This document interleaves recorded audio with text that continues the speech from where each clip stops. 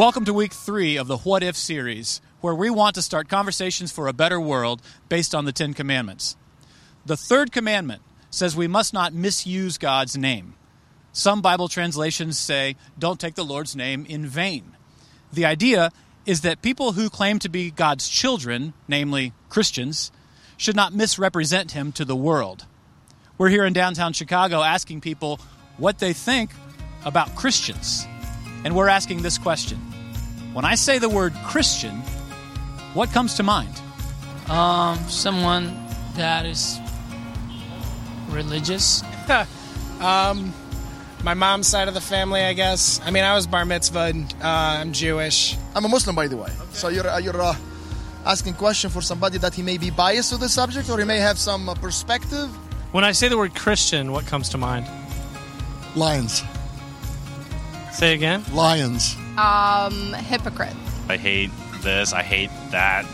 You shouldn't be doing this, you shouldn't be doing that. I just think of people who strongly believe in something. Definitely Jesus. I think of Jesus Christ. I think of me. Me. Blessed and highly favored. Good people.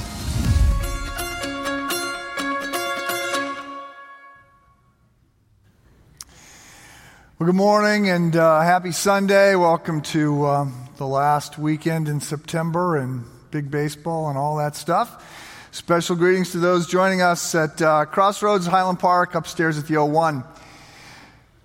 So 20-some years ago, Austin, our oldest son, was about 6, and he posted rules on his door. And it was not exactly the Ten Commandments. There were 18 of them, and they were not sort of universal in their direction. They were focused pretty exclusively on one person, his Ben, his brother, who's a couple years younger than him. We have a picture here, I think. Yeah, they look like they're so, easygoing, but there were these rules that Austin listed, and the first rule was obey me.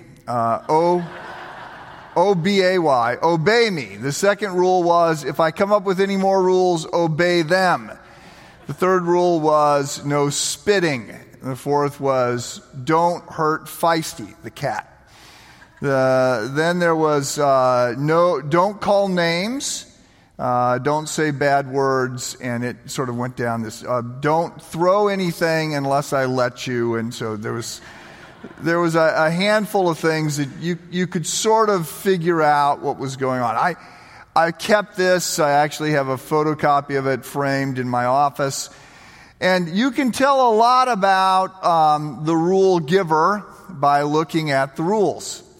And I think that's true with the Ten Commandments. And so we started and I said, look, this is not the rules of a bigger brother who's trying to protect his stuff. God has very lovingly and graciously given us insight into how life works. And he is for us. He wants us to thrive. This is the way the universe ultimately unfolds. We don't break the Ten Commandments. We are broken by violating the essence of God's character. And so he has lovingly given us these Ten Commandments. And the first commandment is that we need God to be God. We all have a God. This God is going to shape us. We may or may not know who this God is. And so it's imperative that we bring our understanding of God, who God is, to who God actually is, right? We need to make the God our God. And then last week we looked at how we worship, and we need to let God be who he is. We don't get to change him. We don't get to shape him. He is God, and he is in charge. So the third commandment is what we're going to look at today. And as you've heard, next week, the fourth commandment, which is the Sabbath rest commandment, we're looking for you to invite others into conversations. There's a whole lot being written right now in the marketplace, in secular media, psychology studies about the pace of life and the importance of rest and all this. And so it's a fascinating topic. Today, we're looking at the last of the commandments that is exclusively focused on our relationship with God. The fourth commandment is also part of the first tablet, but the fourth and fifth commandments are sort of transitionary commandments. They go both ways. The third commandment, which is the the third commandment that is a negative, and then we'll get a couple positives, and then commandments 6 through 10 are also going to be stated in the thou shalt not realm. But I've said this is a good thing, actually. Remember, if we're told what we can't do, that leaves a whole lot of room of what we can do. It's much more limiting to be told what we're supposed to be doing. That's a little bit more focusing. So I also said there's a grand positive behind all the negatives. And we are going to see the grand positive today is that we can live a life that matters. And we can live a life that matters to God. And that's what we want to do. So, the third commandment found in Exodus 20 and also in Deuteronomy is, you shall not take the name of the Lord your God in vain. He will not hold those guiltless who take his name in vain or misuse his name. So many people think that what this commandment means is that we shouldn't swear. Right? So don't use God's name as a curse word. Don't ask God to damn this or damn that. Don't type OMG on your texts, right?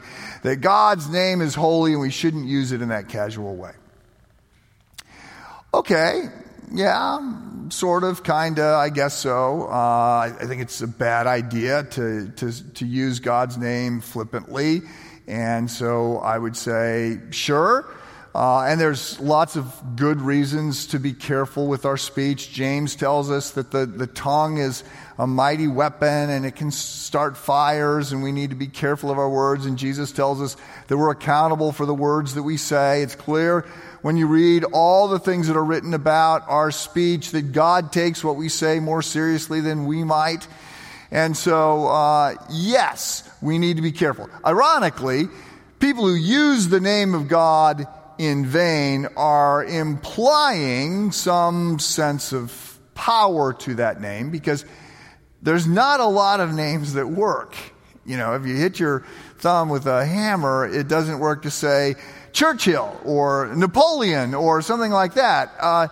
There's power in that name. We need to reverence that name. There's a lot of other reasons, a lot of other passages that tell us to be careful with what we say. But the fact of the matter is, that's not the heart of this commandment. The third commandment is much bigger than that, and we have to understand two key words to really unpack it. The first word is name. Do not take the name of the Lord your God in vain. So I have, over the 20 years I've been here, talked about the importance of names with some frequency. I've noted that today we're a little bit more casual with naming. We pick names that we like. We like how it sounds, or we like somebody that has that name. Not uncommon to get a book of names when you're about to have a kid and you look through the names. We had a book, and I remember you start and it's Adam, and you go through, and then you get to Zowie, and you go, okay, didn't come up. Go back to Adam and start again. You're trying to find a name you can both agree on. Even in this culture, we are aware that names are important. So my famous story is when after I graduated from Trinity, I went down to George's before we got married, and I got a job working on a construction crew because there was an opening because Bo Gator had quit. And I never met Bo Gator, but I felt like I knew him. And with a name like Bo Gator and hearing that he was going to go ride his motorcycle, you sort of had a image of who Bo Gator was. By the way, Bo named his son Little Bo Gator. Apparently the birth certificate said his full name was Little Bo Gator Harley Davidson, French. And so given that, I felt like there are things I knew about Bo. At the same time that I was hearing about Bo, I remember I was reading an article in the newspaper about the U.S. ambassador to Great Britain, whose name was Winston Lord. And I remember thinking, well, if your parents name you Winston Lord, there's only a few jobs you could get when you grow up. And if I was going to say to you, two guys. One of them is riding in a motorcycle gang in South Georgia, and one of them is ambassador of the United States. And the two names that you're picking are Winston Lord and Bo Gator. It wouldn't be hard for you to say, I know who's got what job. Names have some significance. And then we see this in a variety of other ways because there are, for instance, laws protecting names. So there are slander laws preventing someone from besmirching our name. Or there's forgery laws preventing someone from signing our name to something. And then there's just sort of the observation that is timeless that when kids are disagreeing, one kid has locked another kid out of the room, for instance. That the kid that's outside that's pounding on the door to get in, saying, let me in, let me in. If he's going to move to the trump card, let me in, Mom says you have to let me in, right? I'm going to tell Dad if you don't let me in. There's this appeal to a relationship with an authority. And the suggestion is, my will and the will of that authority are in sync, and so you have to do what I want because I'm coming in their name. So all that's in place today. When we back up and look at this biblically, it actually is far more weight given to names. So we see, for starters, that in biblical times, names generally had a meaning. So Adam meant human being, and Eve meant life-bearing, and Ruth was companion, and Abraham was father of nations. That's what these words meant. And so people have these names because that's who they are. And if they change, if they have an interaction with God which redirects their life, or if their character changes, their name is often changed. So, Abram, after Sarah gives birth to Isaac, is called now Abraham, the father of nations. And Jacob, after he wrestles with God, has his name changed to Israel. And Simon, after he identifies Jesus, you are the Messiah, right? You are the one we've been waiting for. After he says that, then Jesus changes his name to Peter. So change your character, change your conduct, your name is changed. And then there are other things that are worth noting. The word name in the Greek is not only translated name. In some parts of the New Testament, in some contexts, it's translated reputation, or it's translated character, or it's translated authority, because name means all these things as well. Well, in addition to that, there's a couple things where we begin to understand and appreciate the gravitas that is given to this concept of name. Throughout the New Testament, we have statements that we hear so many times we might actually stop hearing that they're a little bit of an odd turn of a phrase. But we're told by Jesus that we are to baptize people into the name of the Father, Son, and Holy Spirit. We're instructed to pray in the name of Jesus. When we pray the Lord's Prayer, we are asking God, hallow your name, honor your name. And then in John, he gives eternal life to as many who believe in the name of Jesus. And then we have everything that surrounds the name of God. So Exodus chapter 3 is where God calls Moses, and Moses doesn't want to go, and he's out in it's the burning bush. It's that passage. God was calling Moses to go free the people from slavery. And Moses doesn't want to go. And then eventually he agrees that he's going to go, and he says, as he's got his commissioning, okay, so when I go back to the people, to the slaves, to the Jews who are in Egypt, and I tell them that you sent me, they're going to want to know, what is this God's name? Right? And it's not a question of what is he called. The question ultimately is, who is this God? What is he like? What's his character? Right? Who is God? And God very specifically, when he asked this question, Moses asked this question, it's very specific that God says, here is my name. Naming implies power. And God says, I am the self-naming one. All right? Nobody names me. I have named myself. And my name, and then he gives, for the first time in the Bible, we get not a title, because that's what has been used all through Genesis and Exodus up to this point. Different titles for God. He doesn't get a title, he gets his covenant name, his actual name.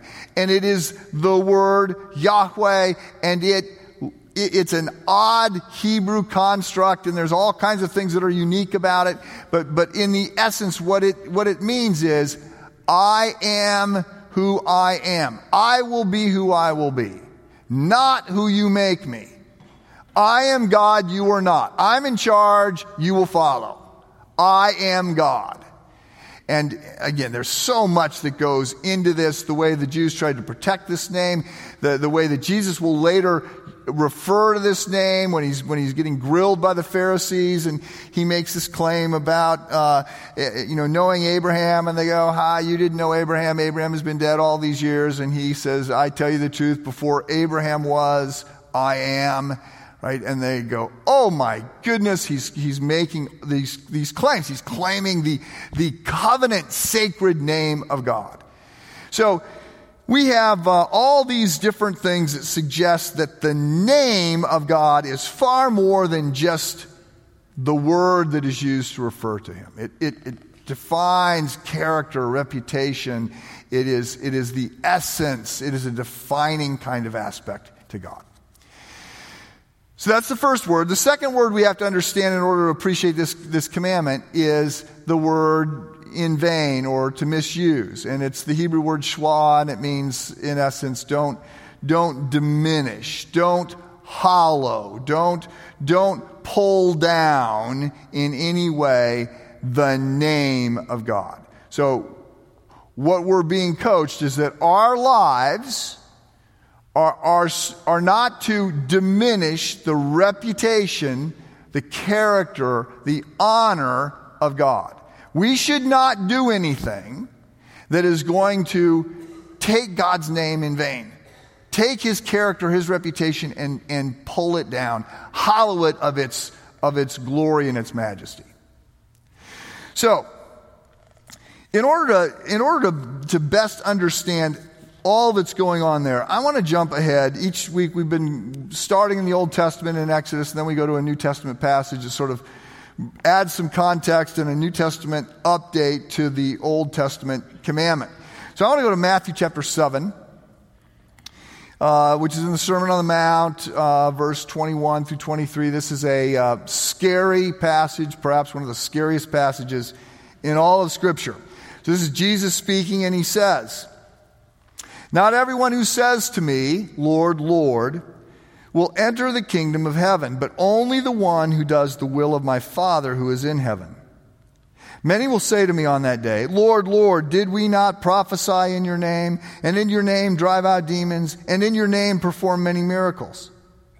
Then I will tell them plainly, 'I never knew you. Away from me, you evildoers.'" So, scary passage. I think it helps us understand what's going on with this third commandment.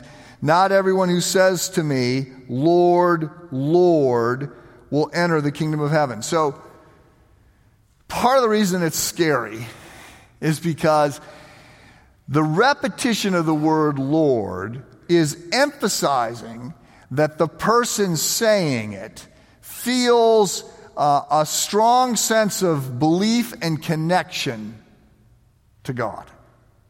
In the Semitic culture, you repeat a word in order to sort of double down on it. Jesus does this several times. "Truly, truly, I say unto you," or at one point he says, "Mary, Mary," right? And there's sort of not the kind of adverbs and adjectives that we have, and this can be a little confusing because there are passages in Scripture where if you get a bunch of translations out and you're just reading them, you're trying to figure out exactly what's going on, everybody's going in a different direction. In Genesis, there's this passage where there's a battle and a bunch of kings are falling into pits. And some say they're deep pits, and some say they're big pits, and some say they're tar pits, and some say they got all these different things. You go to the Hebrew, The Hebrew says they fell into a pity pit. Okay? So they just repeated the word. There are pits, and then there are pits, right? So whatever the quality of a pit is, we're doubling it. So take the word Lord. So it means master. And yet it's also, there's a sense in which to repeat it like you repeat the name Mary, there's a sense of intimacy there. And so this person is saying, Lord, Lord, right? You're my master. Like, we're tight. Remember me? We're tight. We're connected. Lord, Lord. But Jesus says, not all of them will enter the kingdom of heaven, but only the one who does the will of my Father who is in heaven. This will be important. I'm going to come back to it in a second. Many, so this is not an uncommon occurrence, many will say to me on that day, the day of judgment, Lord, Lord, did we not prophesy in your name? Did we not preach, teach in your name, lead Lighthouse in your name? Were we not involved leading a small group? Did we not prophesy in your name? Did we not drive out demons in your name? Did we not perform miracles in your name? And Jesus will tell them plainly, I never knew you. Away from me, you evildoers. So the scary part of this passage is in part that it suggests that there is orthodox theology in place, right? They're calling Jesus Lord. Okay, good. You've got that Jesus is Lord and Savior. There's some emotional engagement. They repeat the word. There's a sense of intimacy, connection. Consider an exclamation point behind it. So there's some passion there. And then thirdly, there is the suggestion of Christian service. Oh, we were prophesying, we were preaching, we were doing we were performing miracles. And yet Jesus says, well, no, I don't know you. And the implication is twofold. When you dig in here to this and you look at the third commandment, the implication in part is you were doing your will, not mine. So maybe this describes you. You're doing your will, not God's. So this is scary also because our culture elevates our opinion. It's sort of what it means to be in the 21st century. There isn't truth, there's my truth. Right? We sit in judgment of all things because it's the individual that is the all-important one, the all-knowing one.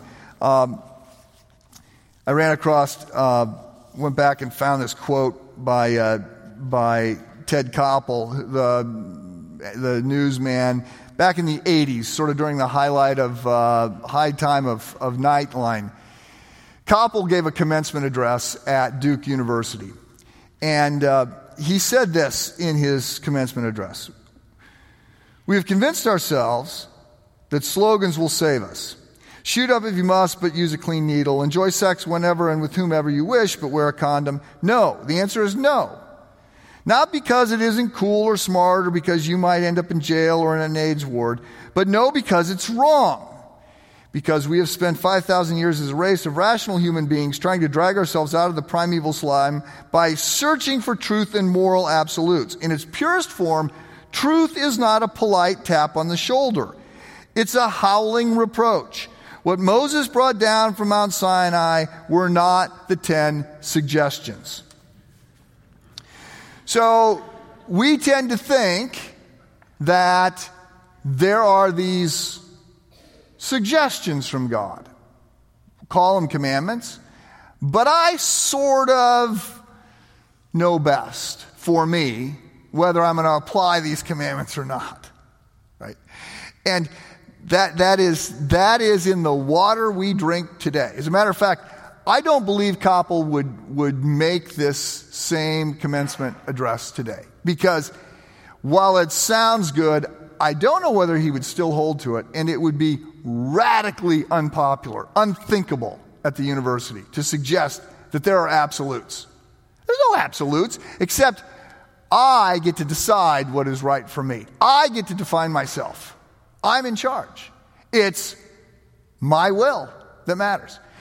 This is so driven into who we are right now that we have crazy Orwellian doublespeak going on in which people are going back to take the heroes and to have them say the exact opposite of what they said.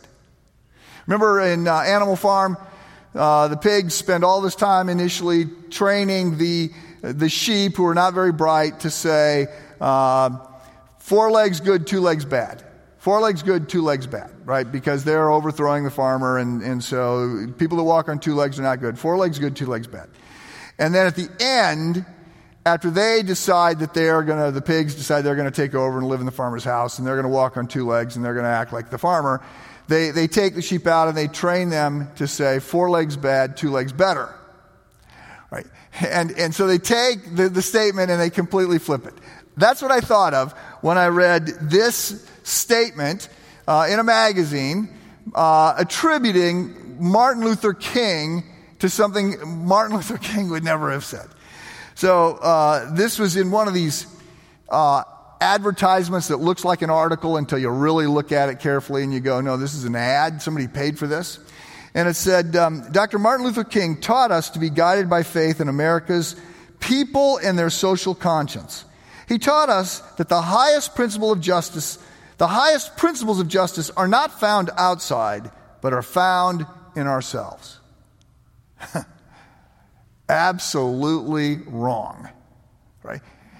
In Letters from a Birmingham Jail, what Dr. Martin Luther King said was, there are laws that are unjust. You think they're just. You're mad at us because we have violated these laws. You say they're good laws. You look in your heart and you say, this is the law that ought to be. No, he said. The question of whether or not a law is a just law or an unjust law is, what does God say about it? How does it line up with what we find in Scripture? That is what Dr. King said in Letters from a Birmingham Jail. And yet what we've got is we need to look inside ourselves. We need to look inside ourselves to figure this out. No, that is the spirit of the age, but that is following our own will, not the will of God. And what we're getting out of Matthew 7, and what I would argue is if we're trying to figure out what it looks like to live a life that is taking God's name as it should be taken, it means if I'm going to identify with God, with Christ, take His name, right, then it's His will, not my will, that matters. I'm saying I have a king and I'm going to follow the rules of the king. And I'm not the one that gets to pick. There's one other thing. As I said, there are two things that sort of are in play here. And the second thing is that Jesus clearly implies that there needs to be a relationship. And this relationship comes in a certain way. And that way is through the work of Jesus Christ. Right? We become a Christian not because we meet a certain moral standard. We become a Christian when we realize we cannot reach a certain moral standard. And we need the work of Christ applied to our account. This is very different. We are saved by grace. We are adopted into the family of God. Like an infant that is adopted, we don't earn it. It's something that is done to us. So, why do you think we insist on earning? Most people try hard to get the job or to get the grade or to get into the grad school or to get whatever it is, right? To get the promotion, to get the... There's a sense in which we want to perform at a certain level. Why? Like, what is it that drives us to be so determined to be our own Savior? Right? Well, I would say it's, at one level, it's that we're broken. This gets complicated because I do think we are called to live lives in which we're good stewards of the gifts and abilities that we're given, and there's a sense in which we want to do our best and we want to serve, and there's reasons why all that can make sense. But it's so easy to fall into this pattern where we are trying to justify ourselves to ourselves because we are remaining our Savior, right? I need to prove my worth, if only to myself. And I think that in order to be moving forward, in order to live a life that is actually taking God's name seriously, right? On the one hand, we're saying, okay, you're the king and following your will, not mine. And on the other, there is this ongoing realization that everything I'm doing to try and follow that will, I'm doing out of thankfulness for the free gift that Christ has given me by dying in my place. Right? And I am not earning. And I get to relax and I celebrate the fact that Christ has done this for me. When we're doing something good, we're compelled either to give thanks for what has been done to us, or we're compelled by earning. And there's a whole lot of earning effort that goes on out there. And it is antithetical to the third commandment. So I ran across a prayer this week, and in my Friday updates I've been sending out prayers mostly from 2nd, 3rd, 4th century, Middle Ages, prayers that are hundreds of years old. And this one is not. This one is, I suspect, 2 years old. But I thought it was absolutely spot on for the third commandment and the point that I'm trying to make. And the question that the author asked was, have you ever prayed a prayer like this? And the prayer was, Lord, my intellectual faith is incomplete. My emotional love for you is cold. My best deeds are rooted in selfishness. But I ask, because of what Jesus did for me, dying my death and living the life I should have lived, that you would accept me. Let his righteousness be mine. That's what it means to become a Christ follower, right? That's the transition. I can't do this. I don't need a little help. I need all the help. This isn't about God sort of filling in my shortfall. This is all my intellectual efforts, my best efforts, my understanding. All of that falls short. If I'm going to live a life that brings glory to God, which is the grand positive behind the third commandment, I get to live a life that matters. I get to live a life that is pointing people to God, that is exalting God. It's not because I'm so good. It's because it points to a Savior, and it shows what it looks like to live a life that is in submission to Him. So as we end, I'm going to pray this prayer again. Perhaps it's a prayer that you want to silently pray for yourself, and then I will pray for the rest of us as well. Bow with me. Perhaps this is the day that you need to clearly articulate exactly this appeal. Lord, my intellectual faith is incomplete. My emotional love for you is cold. My best deeds are rooted in selfishness. But I ask, because of what Jesus did for me, dying my death and living the life I should have lived, that you would accept me. Let his righteousness accrue to me.